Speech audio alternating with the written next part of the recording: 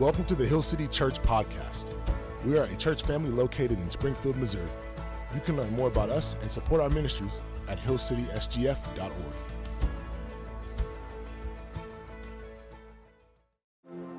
Mark chapter 10, starting in verse 1.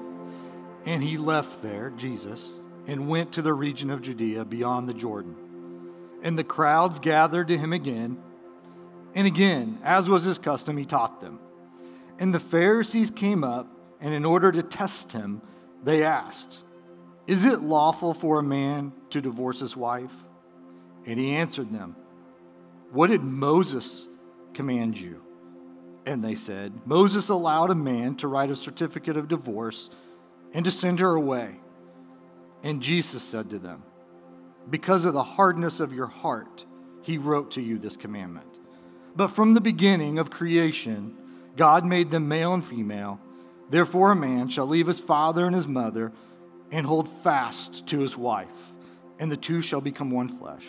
So they are no longer two, but one flesh. What therefore God has joined together, let not man separate." And in the house the disciples asked him again about this matter. And he said to them, "Whoever divorces his wife and marries another commits adultery against her. And if she divorces her husband and marries another, she commits adultery." You may be seated. We're continuing going through our series on Mark and looking at the path of the king. And I think Brad told us from the very, very first week that we were here.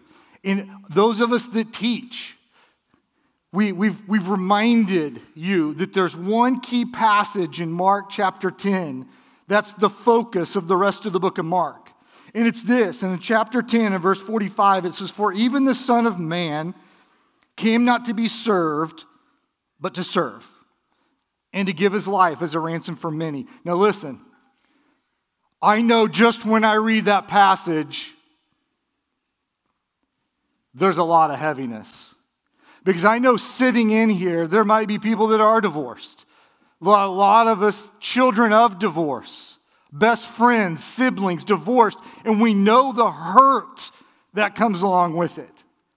But the reason we have to keep this key verse in focus is because the gospel is what we hang our hat on here. Hill City, we're a gospel-centered church, and this is the focus of where we're going. Why do I say that? Because I know with this much hurt, we're not going to back up and revisit that today. That does very little good in this setting. We look for the healing that's in Jesus Christ.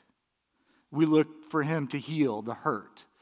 I pray that today, I've prayed more for this sermon. Listen, out of 20 years of teaching, this is one of the most difficult. And I've prayed that God would just take unforgiveness and bitterness and turn it into forgiveness. I pray that he would heal hearts. I pray that he would take the angst and the anxiety that has come from this subject that's so practical and real, and that he would just turn it into his peace and his joy and his love. And so as we continue to walk through the book of Mark, today is going to be about looking forward, about moving forward. And this is so simple. 4 words I want you to remember. So when you leave here today, 4 words, and then I think you'll remember what they're attached to. We're going to get a little bit junior high here, so stick with me. The first one is no. So the first one is, you guys are great. The second one is believe. So it is,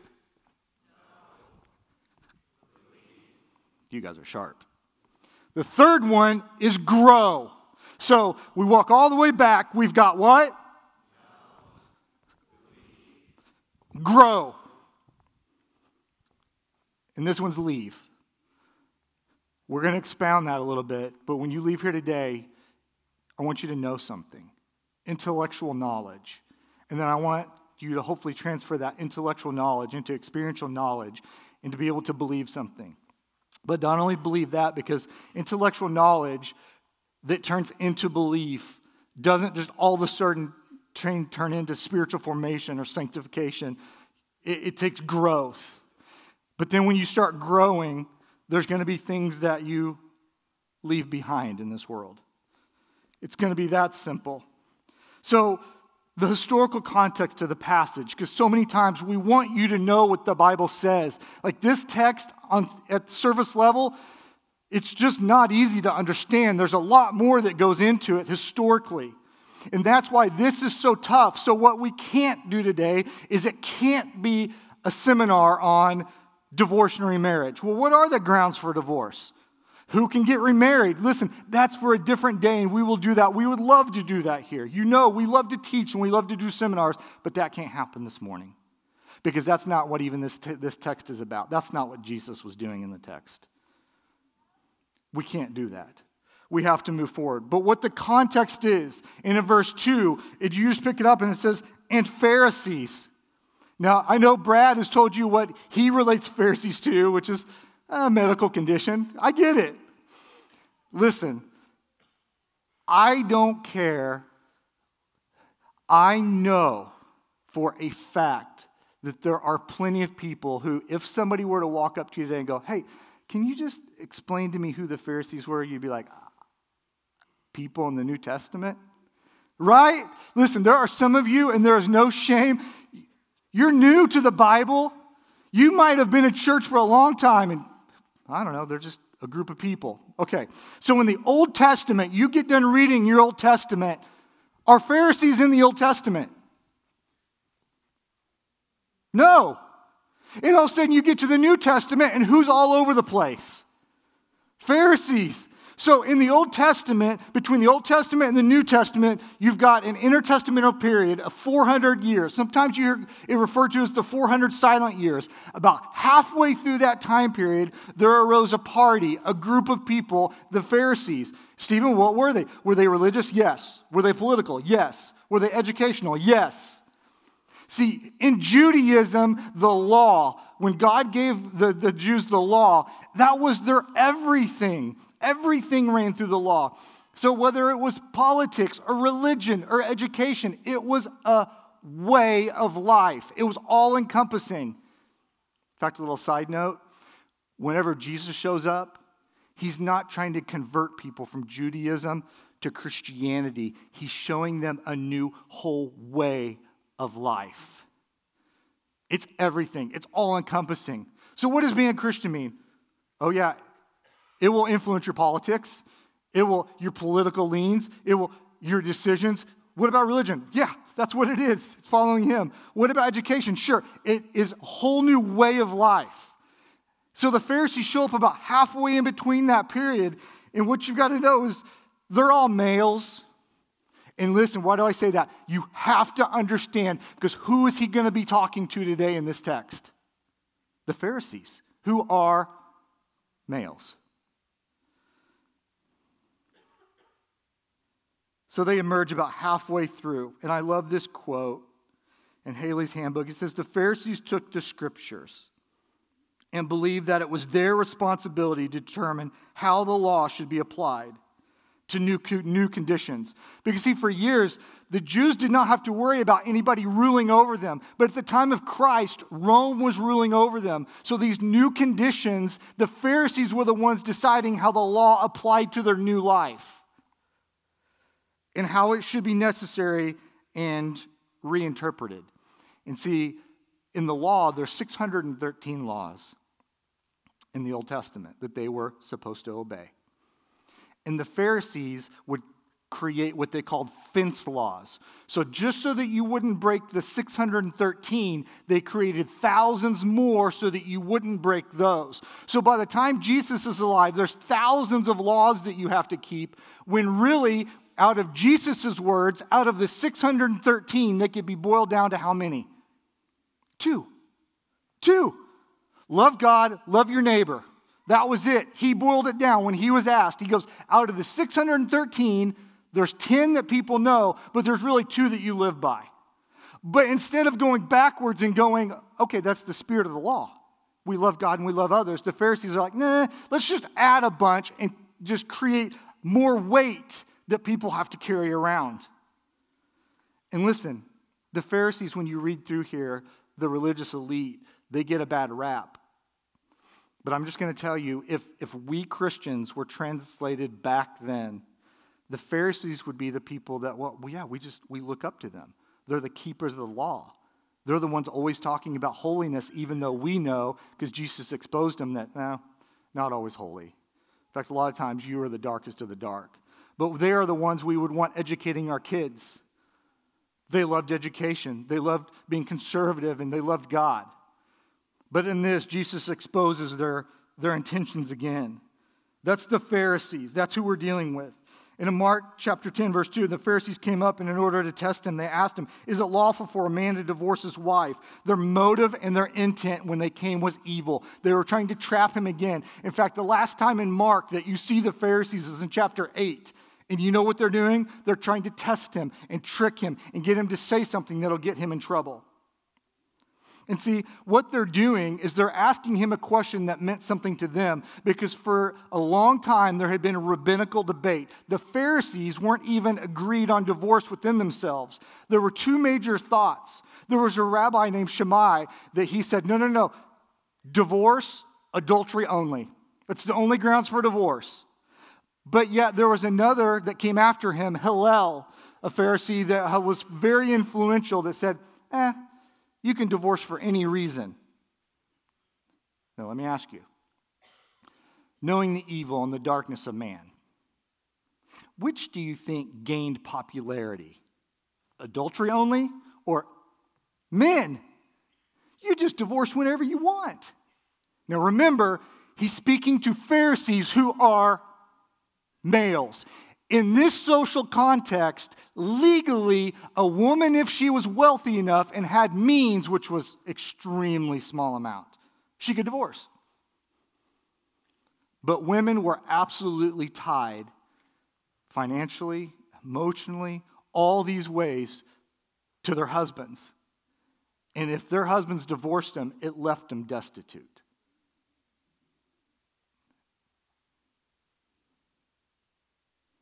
So we're not just dealing with apples to apples to today, are we? There's a lot of similarities, and we'll see those that carry over. But a different culture and a different time, these women were essentially powerless. And that's why he's talking to them. They're the males. They came before him and asked him. And so that's the debate. So they're coming and saying, who are you going to align yourselves with? Those of us who believe adultery only, or those of us who believe for any reason? Now, what's funny, in the text of Mark, he actually doesn't use the phrase for any reason. We get that out of Matthew. Mark is short, he's concise, but the readers that were reading Mark would have understood in a heartbeat when he said, get a divorce. They would have said, for any reason, because that is what we do today. That's the debate. Everyone is following Hillel. The context is men divorcing women when he's talking to the Pharisees. And in chapter 10, verses 3 and 4, he answered them and said, well, what did Moses command you? And they said, Moses allowed a man to write a certificate of divorce and send her away. In reality, it wasn't a divine commandment. It was a divine concession due to man's depravity. God designed marriage, and we, humans, designed divorce. God he designed marriage. He never intended for that. And then sin snuck in Genesis chapter 3. Well, what they're referring to is Deuteronomy chapter 24, verse 1. And it's this: when a man takes a wife and marries her, and then she finds no favor in his eyes because he has found some indecency in her, and he writes her a certificate of divorce and puts it in her hand and sends her out of his house. So this is the Old Testament passage that Jesus says to them, what did Moses say? And in reality, what's crazy when you read this, it's not even talking about divorce. It's talking about remarriage, and then only it's a small portion of people. He said, if you divorce your wife and send her away, she gets remarried, divorced again, you never can marry her again. And no one knows why. But God said that. People can guess, they can have conjecture, but we don't know. There's no mandate for divorce or grounds for divorce anywhere in the law. He never says, this is when you get a divorce. This is why you should get a divorce. He doesn't. And in fact, if you noticed and think underlined in that passage in Deuteronomy, it says, for some indecency, which in that context isn't adultery, because I'm going to ask you, and this is why it's so different from today. If a man or a woman during the period of the Old Testament in the law were caught in adultery, what was the punishment? Death. Death.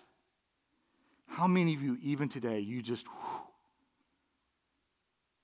that's what God gave to his people so that they could live as a light among the other ancient Near Eastern cultures that did all sorts of things perverse with marriage.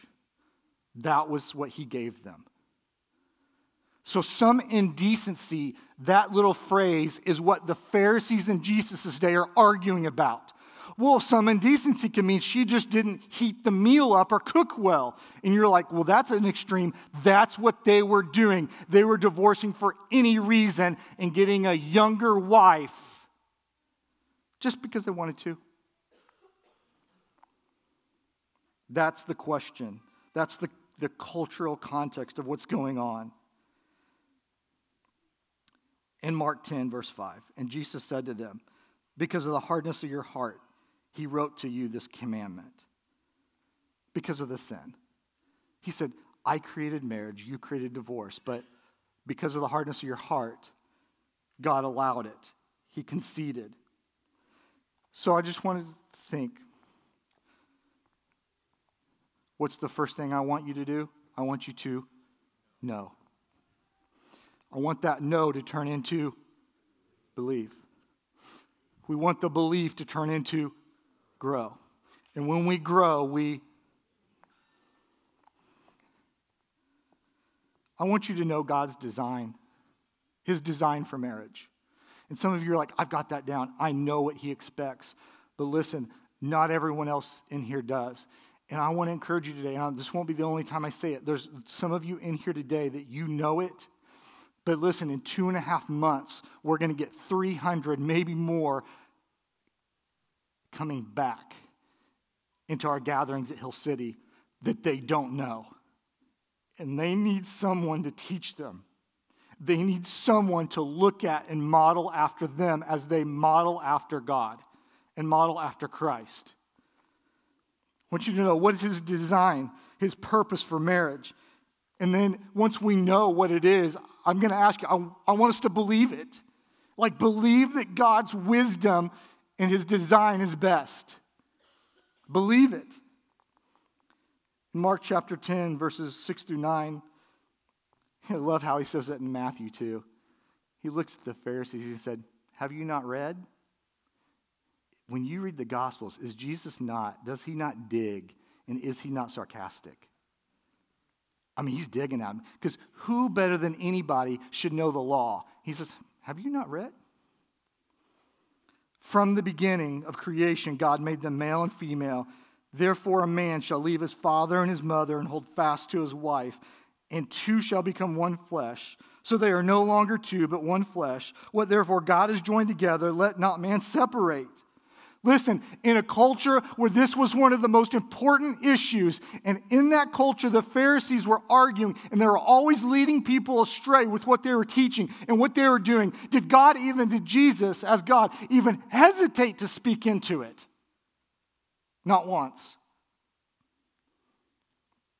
I want for us to be people that unapologetically will speak into our culture and say, this is what we believe that God's design for marriage is. It's that simple. You know, he goes back to Genesis 1 and Genesis 2 with his design. And in every passage we look at today, it's going to be because they go back and they look at that. Because see, when we as humans start messing stuff up, he says, just look back to the pattern. Just live your life according to the pattern. Teach people according to the pattern. And one thing I felt just necessary to address today. Now listen, this is an open-handed issue. This is never a test of fellowship. But listen, I will say this. In this day and time, it's so tempting for people to go back to the book of Genesis and they say, yeah, you know what I've heard? You know what I learned in school? You know what a lot of the books say? And for some of you theologians, you read Walton and you read Collins and you read William Lane Craig, and it says Genesis chapters 1 through 11 are different from 12 through 50. And listen, I'm excited because after Mark, we're going to spend maybe even years in the book of Genesis, and I can't wait to get there. But listen, 1 through 11, they will say it's figurative. Well, then chapters 12 through 50 are literal. But we take chapters 1 through 11 as figurative. It's like, it's just stories that represent truth, and we teach those. And listen, they will write pages and pages that sound so good, and you're like, oh yeah, well, it kind of makes sense, except for the things that they don't tell you. You're like, why are you getting so worked up?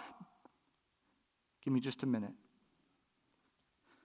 The problem is you've got genealogies in Genesis chapter 5, Genesis chapter 10, in Chronicles, and in Luke that have actual humans that go all the way back to who? Adam. So when does a figurative person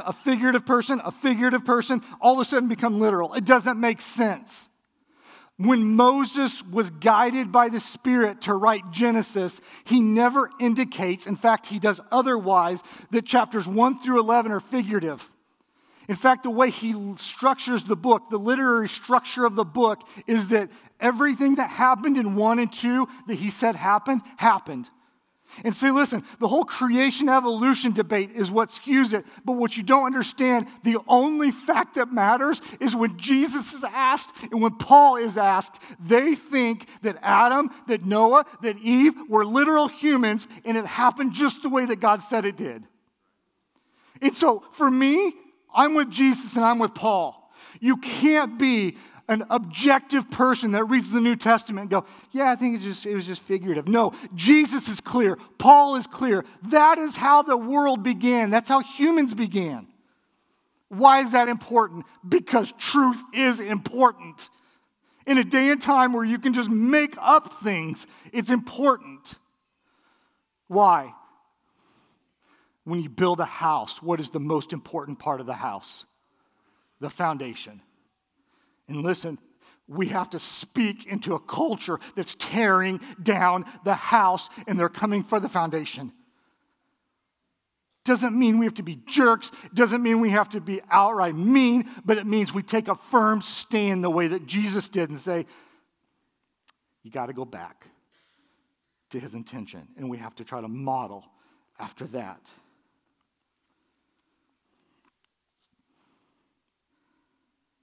I want you to know that that's his design.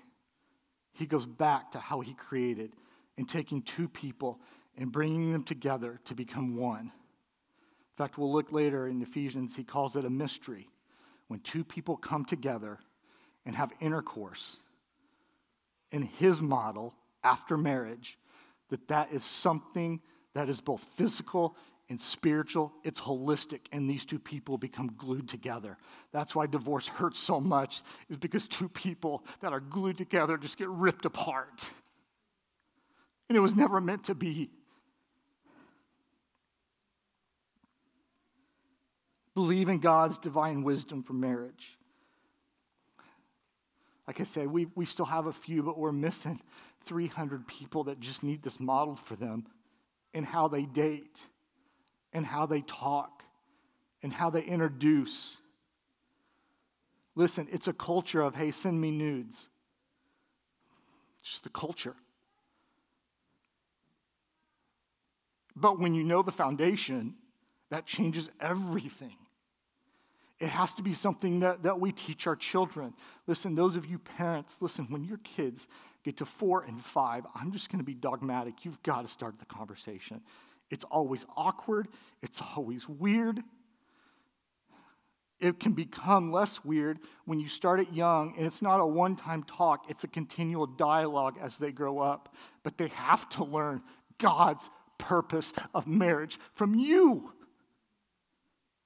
It's the church's responsibility to reinforce what you teach. But listen, hear my heart.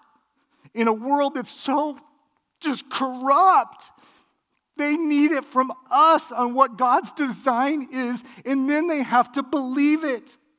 They have to believe that is best, that waiting until they're married is best. And you're like, but I made mistakes. It doesn't matter, that you still teach them and help them believe it. Sometimes we feel inadequate because we know we made mistakes, and so we feel like, well, who am I to talk? You are the parent and the primary disciple maker in your home that needs to teach them. Listen, I'm so excited My wife is planning for this fall, hopefully, that we get to do an ID class here, an identity class. For some of you of children that get into upper elementary, and we can partner with you and help you navigate and talk to them about the craziness that's going on in our culture. And out of a model that is how God intended for marriage to be. I can't wait to provide that for you. That will be just absolutely marvelous to partner with you in that. Because some of you, I know you're like, I need help. I just don't even know how to start navigating some of this stuff. Listen, my boys are 20 and 18. We got a little bit of it. But some of you that have little ones now, you're in the deep end. You're in the deep end. And hopefully the ID class will be a floaty. You're like, Stephen, we talk about this stuff, but I just don't want to be seen as intolerant, as a bigot, unsophisticated, ignorant. There's so much more to Christianity that you'll be seen that way anyway. You know? This is just a small part of it. Sin and foolishness, it always leads to hurting others. When we don't believe in the pattern, it just leads to hurt. Mark chapter 10, he goes on, and in the house, the disciples asked him again, because you know the disciples, like always, they're just like open mouth, like, what did he just say? But the Pharisees believe this. What? And so they get alone. That was the public presentation by the Pharisees. This is the private teaching from Jesus to the disciples. He said, whoever divorces his wife, no, in the text, it doesn't have this, but I'm telling you, from Matthew and from the culture, they would have just been thinking for any reason. That was it, what was going on at their time. He says, whoever divorces his wife just for any reason and marries another commits adultery against her. And if she divorces her husband and marries another, she commits adultery. And you know the disciples probably even want to have a follow-up there. So can we do a seminar on the grounds for divorce and remarriage and all? You know that but Jesus, he engages. You notice how he engages differently with both groups? So grow. What's the connection? The passages that we're going to look at for grow, the connection is the references to Genesis 1 and 2. They go back to the pattern. Whether it's divorce and remarriage, whether it's sexual immorality, fornication, husbands loving their wives, guess what the model is? Genesis 1 and 2. And his design for marriage. The continuation from know to believe to grow. He said it's just how it should be. You have to have your intellectual knowledge. And what the head doesn't know, the heart can't believe. Jen Wilkins says it all the time. And then that's not enough. In order to believe something, there has to be that redemption of affections. Your affections have to be set on something else. You have to love something else. And then we leave. We leave something behind. The context is husbands, the headship and leadership in the home in Ephesians chapter 5. And if any of you guys you're new to Hill City and you want to know, you can go back in the sermons, 6-7 months ago when we were teaching through Ephesians, and you can hit that. We're unapologetically complementarian here. We believe that every single male and female are equal in essence and dignity, but there were different roles by God given, and that the males have headship and leadership in the home. Why? God chose it that way. That means that we directly as men are accountable to God for how we lead and how we love in our home. He says in Ephesians, husbands, love your wives as Christ loved the church and gave himself up for her. Husbands should love their wives as their own bodies. I love myself a lot. That's a high standard to love her as much as I love myself. Husbands should love their wives as their own bodies. He who loves his wife loves himself. For no one ever hated his own flesh, but nourishes it and cherishes it, just as Christ does the church. Therefore, a man, he goes back, the same pattern, the same design. Therefore, a man shall leave his father and his mother and hold fast to his wife, and the two shall become one flesh. This mystery is profound. He said, what is that God can take two people and he can stick them together holistically and that they become one? He said, it's a miracle. It's like Christ and the church coming together as one. It's a pattern. However, let each one of you love his wife as himself. Listen, what we want for you is a gospel-centered, kingdom-focused, disciple-making marriage. And listen, it's going to take us. Listen, I'm talking to everybody. Please, men, hear me. It's going to take us leading in the home. It's going to take us leading in love so that our kids, so that our wives, they see this pattern reinforced that we love Jesus. We have to be the ones saying, hey, there's a study going on at church. Let's jump in. Let's engage our kids in the talk. Let's figure out who our kids are hanging out with. Let me show you how to serve. I want to serve you. I want to love you. Listen, men, it's our God-given responsibility. And when we don't do it, everything in his pattern, everything in his design, it just breaks down. Some of you have seen homes where there's no leadership. And so, because it's broken down, the mom has to just bear the weight that is just incomprehensible. Not only day to day, but the spiritual everything. And that's just not God's design. I just pray that a year from now, 3 years from now, 5 years from now, 10 years from now, Hill City is a church made up of men who are just driving their home towards Christ. I don't know. I've never met her. Maybe there's some out there. A woman that's just like, I don't know. That sounds kind of chauvinistic. You mean he thinks of me first. He loves me like Christ loved the church, and he wants to lead me in that. I'll pass. God's design is perfect. We know it. Will we believe it? And then will we grow in that? Will we grow in love? Men, we have to love them like Christ loved the church. Why? Because we were never meant to be ripped apart. I really believe that I know there's always outliers. Well, I've heard about this one. Listen, when we love like that, that is holding fast with what God has stuck together. Gospel-centered, kingdom-focused, disciple-making marriages. See, what I want more than anything, and when we taught through Ephesians, we said this. When we did the marriage seminar, we taught this, is I want more than anything for you to have a great marriage and to be able to leverage that marriage to make disciples, because a team of two is so much better than one.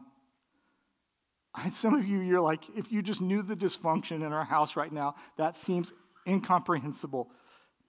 You know. Will you believe? And will you take steps towards growth? That's it. Will you lean towards growth instead of just throwing your hands up and being like, we're done. Just can't do it anymore. It's just too hard. This is a book that I'm going to refer to that I would recommend to every single person in here.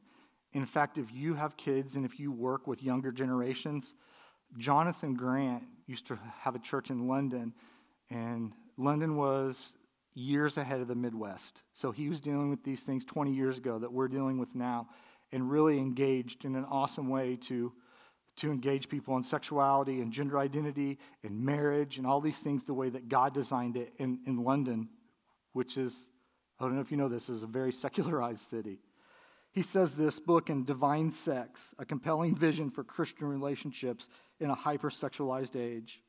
We are not necessarily doubting that God will do the best for us. We are wondering how painful the best will turn out to be. There's some of you right now stuck in between believe and grow, and you're like, to be quite honest, I know, and I believe it. But I'm just stuck because I've figured out that being in the middle of believe and grow, it's painful. And I've spent a season in grow, and it's really painful, and there's sacrifices. And I say, yeah, that's the Christian life. To do anything after the pattern of Jesus is hard. It's difficult, is it not? Walking the path of Jesus is difficult, whether it's marriage, whether it's anything else. It's a great book. The book that we recommended when we did the marriage seminar, Paul David Tripp, just called Marriage. It's a great book. I love his first chapter on a kingdom mindset. Listen, when we come into marriage and it's all about happiness, guess what? It doesn't work out real well. Like I told you when I taught through Ephesians, it's like 2 ticks and no dog. Just 2 people sucking the life out of each other with no life source. With God as the life source. Because see, listen, God can meet needs that we have that our partners can't meet. There's just things that your partner can't meet that God was intended to fill. And when he's the life source, it helps 2 people not just consume each other. He says this, we struggle with God's plan because at street level, we don't really want what God wants. We want what we want, and we want him to deliver it. But that's not the plan. And I just immediately think to how many people, well, yeah, I know I'm dating somebody that doesn't love Jesus, but this is the kind of guy I want. I mean, he's got to be like 6'1". You want God to deliver something that's out of his will. Talk about unrealistic expectations. And when people have unrealistic expectations, you get what? Disappointed with God. Almost every week in City Group, I'm sure it's not relevant to anyone in here, talks like that. You see, God didn't give us a grace to make our kingdom work. He gave us his grace to invite us to a much, much better kingdom. Marriage is a beautiful thing. In fact, we just sang it. He can take those things and make it beautiful, can't he? It's a beautiful thing that only reaches what it's designed to through the methodology of a painful process. Our problem is that we don't like the difficulty of any kind. We hate pain. We despise suffering. There are so many of us that would rather have an easy life than a God-honoring one. The rest of the book is even just as good. Highly recommend Marriage by Paul David Tripp. I know there's some of you here, you're in the deep end. I pray for you. Don't give up. It's similar to Christian life. Once you're in between believe and grow, you're in the right place if you're walking towards grow. What about leave? There's one more time that Paul refers back to Genesis 1 and 2. And listen, in a church that's so similar to the United States today, if you had to take all of the letters in the New Testament and you say, well, Stephen, which one is the closest in culture, in society, in ideology to the United States? It's the church at Corinth. And one after another, he has to tell them, this is what's wrong. This is what you're doing. This is what you're doing. And then he hits chapter 6 and he's talking about sexual idolatry. And that it was just such a sexually perverse country. Like Jonathan Grant says, hypersexualized. And this is what he writes to them. He says, do you not know that your bodies are members of Christ? Like you become one. Whenever we accept Christ and we pass from death to life, we're one with him. And he says, you take the members of Christ and make them members of a prostitute? Never. Or do you not know that he who is joined to a prostitute becomes one body with her? For as is written, the 2 will become one flesh. But he who is joined to the Lord becomes one spirit with him. Where are we at? No. Believe. Grow. And listen to those of you men that are like, I need to step up and lead my home. I need to grow in love. I need to grow in love. I need to grow in how I serve. There are going to be things that you have to leave behind. So many homes in our culture, the men have given up because they love this. They love it on their phones. They love to run it over and over in their mind. And some, God forbid, actually live it out and aren't faithful. And Jesus makes it abundantly clear in Matthew chapter 5. He's like, oh, you want to start talking about adultery? Yeah, that happens in your mind. Yeah, it's a precursor to actually fulfilling it and living it out. Guard your minds. He says there are going to be things where if you love me and you want to grow, you leave them. He says flee from sexual immorality. And you can't even read the New Testament. It seems like every 3 or 4 pages, it's like flee fornication. Flee sexual immorality. The root word being porneia. He goes, flee it. If you've ever read through the story of Joseph, can you imagine the character and the godly courage it takes for day after day to be pursued and then to flee? We're living in it. It might not be real, and it might not be the king's wife, but every day you are being pursued. And listen, one leads to death, and one leads to life, because that life is patterned after how God designed it. He says every other sin a person commits is outside the body, but the sexually immoral person sins against his own body. He said there's this price tags for sin, and the price tag on sexual sin is so high because it's against your body, and not only your body, but the person that you were glued to. He says, you're the temple of the Holy Spirit within you. You're not your own, for you were bought with a price. So glorify God in your body. This is what's crazy is you read stories like I'm getting ready to read to you, and you're like, surely that can't even be true.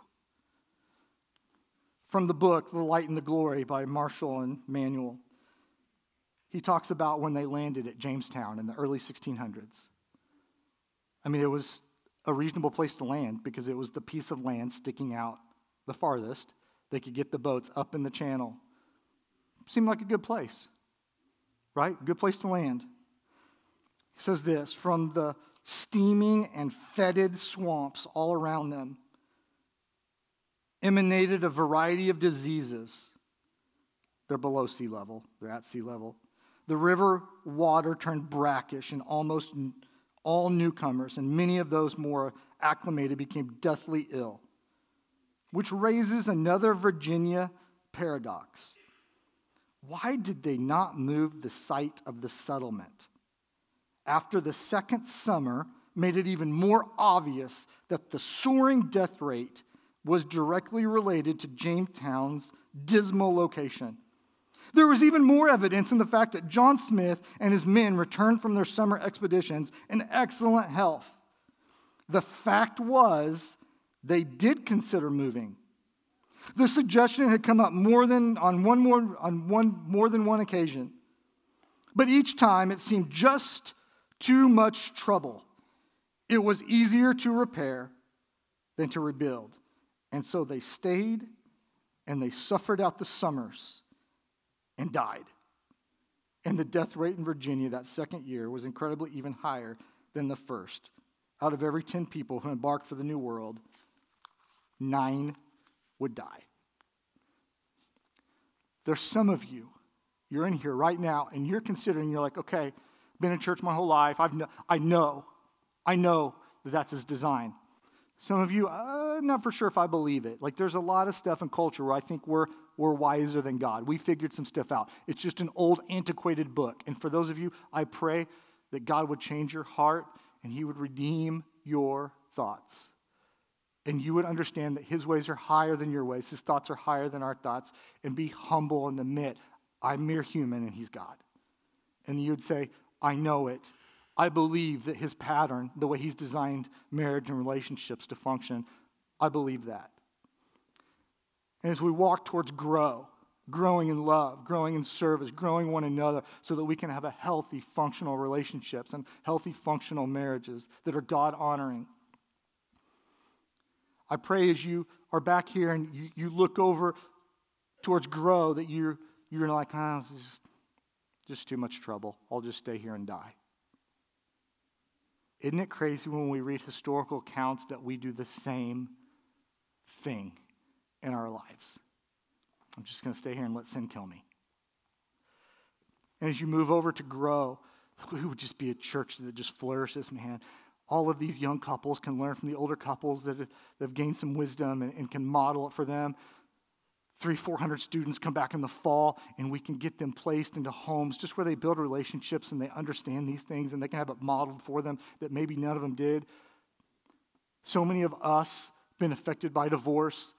They come back in the fall, and maybe they've never known a functional relationship. They've never seen one, and we can provide that for them. But in order to do that, I believe this with all my heart. Everyone, but especially men, in order to grow, you're going to have to leave some stuff behind and change patterns and models in your life. Listen, if this is you, she'll never respect you because you don't look like Jesus. There's some of you, she wants to follow Jesus with everything in her, and you just won't. I pray for you today. We've prayed all week. The elders, the pastors here, the teaching team, we've prayed that God would just mend marriages that are broken, that he would strengthen the ones that are going well, and that the ones that are great would just be leveraged to make disciples for Jesus Christ. Those of you serving communion, if you would, go ahead and make your way to your stations. So what we do here every week is we take communion together. And what it is, it's us coming to the table like Jesus modeled for his disciples. That's why we do it. And when we come and we take the bread, it's Christ's body broken for us. We remember what he did in loving us and the sacrifice that he made to love us. And as we take the juice, the wine, we remember his blood poured out for us so that we can be forgiven. And those of you that you may be newer here, you don't know, we're going to have people along the sides. I know in a message like this, some of you, your hearts are heavy. And if you just want somebody to pray with, I pray that you would make your way to the sides. You would pray with somebody and that you would allow us to help you. What are some of the 3 bravest words that people speak? I need help. We need help. So if you would, please go ahead and stand and make your way to the table.